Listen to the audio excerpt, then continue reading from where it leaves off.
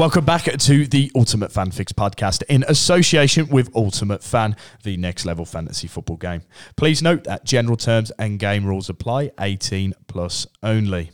My name is Reece Cholton, also known as UF Reece, and I am the voice of the Ultimate Fan Fix, which aims to help UF players create their best possible lineups ahead of each game week. Now, with UCL 3 fully underway at the moment, we are looking ahead to the weekend as we normally do on the Ultimate Fan Fix, so we are making preparations for game week 10. So, as we normally do on a Wednesday, we're going to kick off with the non-gold gems. So, I picked out 7 cards that I feel could pick up some points here and there and might be worth putting in your team this week. So I'll start with the defenders, and first up is Thiago Silva of Chelsea. He faces a managerless Wolves side that have struggled on the road this year, so it looks a great opportunity to pick up some clean sheet bonus points there. He also played a part in Chelsea's win last week. He chipped in with an assist, I believe, against Crystal Palace, and it just has a great opportunity to pick up some points this week. So Thiago Silva, he should at least get a couple of tackle points you'd like to think he could be worth putting in your team this week. Next up on the list is Kurt Zouma of West Ham. Fulham crumbled versus Newcastle last week, and that is the Fulham are West Ham's opponents this week. And West Ham seem to be improving. They played quite well against Wolves last week, got a clean sheet, and they seem to have got that spark back that the team to see the team that they have been in recent years.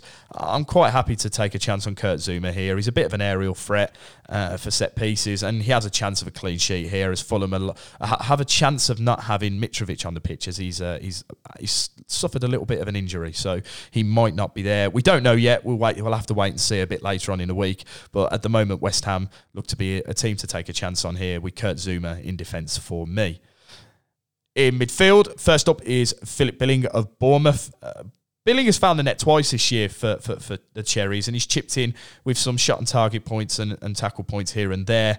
Leicester are in a little bit of high spirits, I'd think to say, especially with their first win of the season coming against Nottingham Forest on Monday night. But I think this is a bit more of a challenge for them, and Nottingham Forest seem to have rolled over a bit for them. But I'd like to think there's a bit more of a challenge in Bournemouth here, and I'm quite happy to take a chance on Bournemouth finding the net. Maybe Billing will score, maybe he'll chip in with an assist, but I'd like to think he'd play a part in the goals if Bournemouth do find the net this weekend. The second selection on my list is Ebe Eze of Crystal Palace. He's a workhorse in that Crystal Palace attack, and he's quite unlucky not to have scored more points than he has this year, in all fairness to him. He's a player that has been on my radar this season quite a lot, but he seems just unfortunate not to have more points than he does, especially with the amount that he does in that team. And he plays Leeds this week, which is a little bit of a mixed bag. They sometimes turn up, they sometimes don't.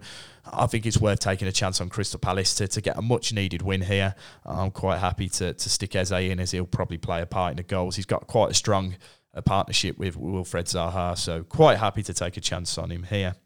In forwards, my first card is Brennan Johnson of Nottingham Forest. I know I've just said Forest have rolled over this weekend, but maybe this could bring a bit of spark out of them after their 4-0 defeat to Leicester. They face a Villa side that's quite inconsistent. That's the main reason I picked Johnson here, more for the opponents. That the Villa are not...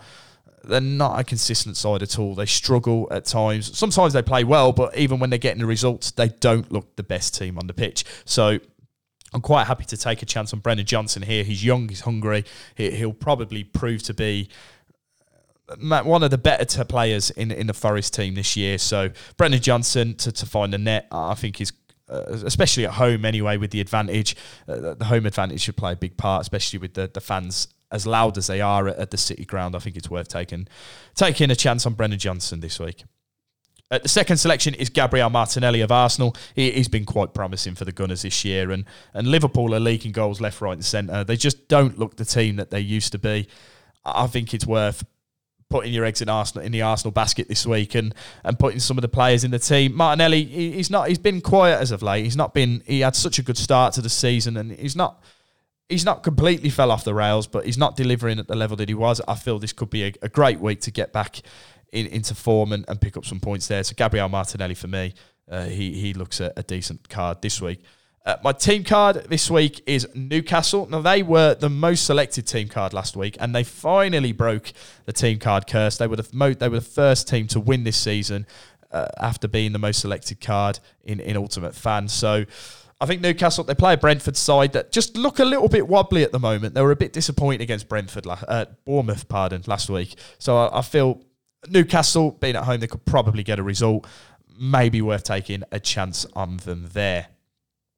That is it for today's episode of the Ultimate Fan Fix. We'll be back tomorrow with the UCL free team of the week and our UF marketplace movers. We will speak to you then.